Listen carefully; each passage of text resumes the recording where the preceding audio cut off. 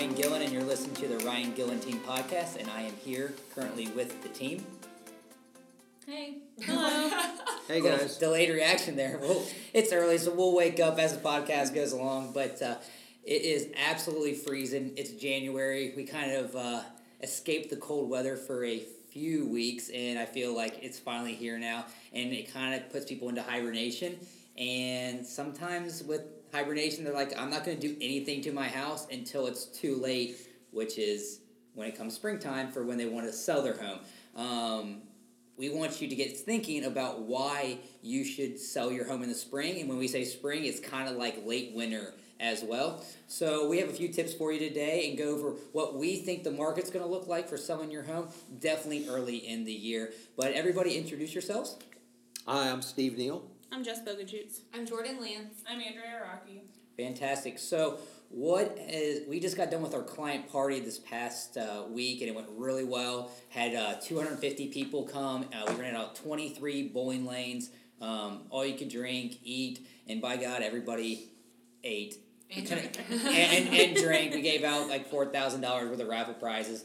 It was fantastic. You guys we had a great response from it. Yeah, absolutely. It was awesome. Everybody loved it. Yeah, we can't wait to do it again this next year, and hopefully invite some people that are listening to this podcast. It's an absolutely fantastic time, and people end up bringing their friends, and it's a free night with the family. So we try to provide that every year, and most likely it'll be at the same place. But let's get into why you should list your house in the spring. And when I say spring, I really think why you should list your house come March.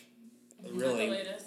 Yeah. At the latest, and it used to be everybody would list their house in May after school got out, and you got to think about like in the 1990s, in the 80s, the way people searched for homes, where they had a real estate agent, they got a newspaper. It was kind of like a newspaper that had all the new listings per that week up. So for people that were searching for homes, it was really frustrating when only a few would pop up, so they would just kind of wait. And everybody would want to put their houses up all at once, and then they would search through the paper, and then with no pictures, and then they'd have to go and search at all these homes. It's just different now. When you put your house up on the market, pictures and our virtual tours that we do are so good that people are able to do the first tour of a home while they're hibernating in their house. Just like you're doing it right now, they're doing it as well. It's freezing cold everywhere. They want to then go see it because they like it. It sparked their interest. Well, right now, obviously, you guys are seeing it as well here in this room, and there is no inventory. We usually carry between 25 listings to 30, and we've got 12 right now. Right. Just because people are holding back on their listings, and it's so low inventory, which benefits everybody that's thinking about selling. Interest rates are low for the buyers, but it just really benefits people selling. And the people that have won the last 2 years, in 2018 and 2019, are the people that listed in late February, March, and very early in April. But once after that, you started seeing a lot of competition. Mm-hmm. I had clients last year even that were planning to list early on, but did what we were talking about. Took too long to figure out what they wanted to do, what they needed to do inside, and ended up listing in the summer and were kicking themselves. Why did I not listen to you? And list in February, March. Yeah, absolutely. I mean, it's when you list earlier, the one you have lower competition, they have less homes to compare to, and people that really do have to move have to pick someone's home. Obviously there's a dead period between Thanksgiving and New Year's. That's just obvious. People that have to move then. But once we hit into the New Year's, it really is the new selling season. Mm-hmm. I mean, we're selling homes very quickly right now still. There's no reason in today's world with the way technology is to wait until May, June, or July. If you list your home in March 1st, you sell it in 14 days, that's mid-March, it takes 45 days to close, you're into May right there. Yeah. Well, the difference between inventory between January and, say, April is 200,000 more homes are on the market in April. So why fight against all the other competition in April or May? And I guess another point is I could think a couple years ago I had a couple from Cleveland. We were down here and there was a snowstorm. and we had 6 houses lined up to show. And I had realtors calling, "Are you really coming to look at the house?" I said, "Yes, we're coming to look at the house." I said, "These people are moving in from out of town. They need a house." Mm-hmm. And that's what happens. If you list your house now or in March, you've got serious buyers knocking on your door.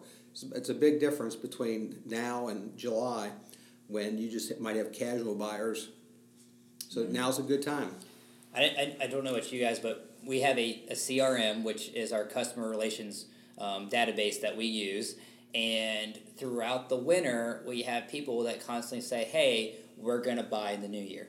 Fantastic. We put you in our CRM. We put you all of your information that you need. And when homes pop up, we send them the houses.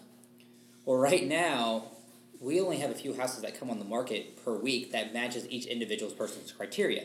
I know personally, I've got a dozen people in my CRM that are serious, pre-approved buyers ready to go. And they're not waiting until April or May to purchase. They're ready to go now. They're just waiting for the homes to pop up. Yeah, exactly. And so that's the frustrating part for clients. We just got one under contract last night. They were some of the most. They were so frustrated about the low inventory and nothing to pick from. And finally, one popped up and they jumped on it instantly jumped on it because it was like a finally thing. It popped up, and the sellers were able to capitalize on these people's frustration essentially because they put the house up on the market and boom, someone that's been looking for a while and nothing's popped up, bang, finally popped up, and they got what they wanted. So right now we're seeing something that's it's going away from the old trend. The old norm was list April to August, people go back to school, and the selling season's over. It's no longer like that. People can comfortably sit at their homes and look at other homes to buy. It's just truly a different world now. And as photography even gets better and better, as these virtual tours get better and better, people are going to be able to purchase homes from the couch. Well, and I think sometimes as sellers, like, you're intimidated by the lack of inventory because you have to move too. You have to find somewhere to go. So I think that as the seller, you have more negotiating power in, occupancy, an extended closing date, so you have time to find a home for yourself. And I think that's a really good bargaining chip as a seller. Yeah, that's a good point. Yeah, 100%.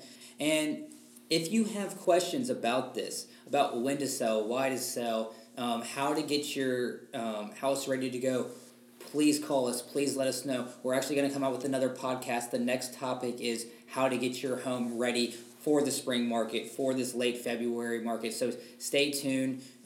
Keep checking out for when that podcast comes available. And we'll have some good tips, maybe some things that you never thought about. It's not just like, hey, declutter your closet. Hey, take the magnets off your fridge. Like, everybody understands that they should take the toaster off their countertop. Like, we're going to go a little bit deeper than that to get you ready for selling that home. But understand that there's really not a bad time to sell your property because there's pros and cons for each side. If you list later, yeah, there might be a couple more buyers, but you're going up against more competition. If you list earlier in this year, few less buyers, but you have no competition. So understand kind of what you're getting into. There's pros and cons for every single market.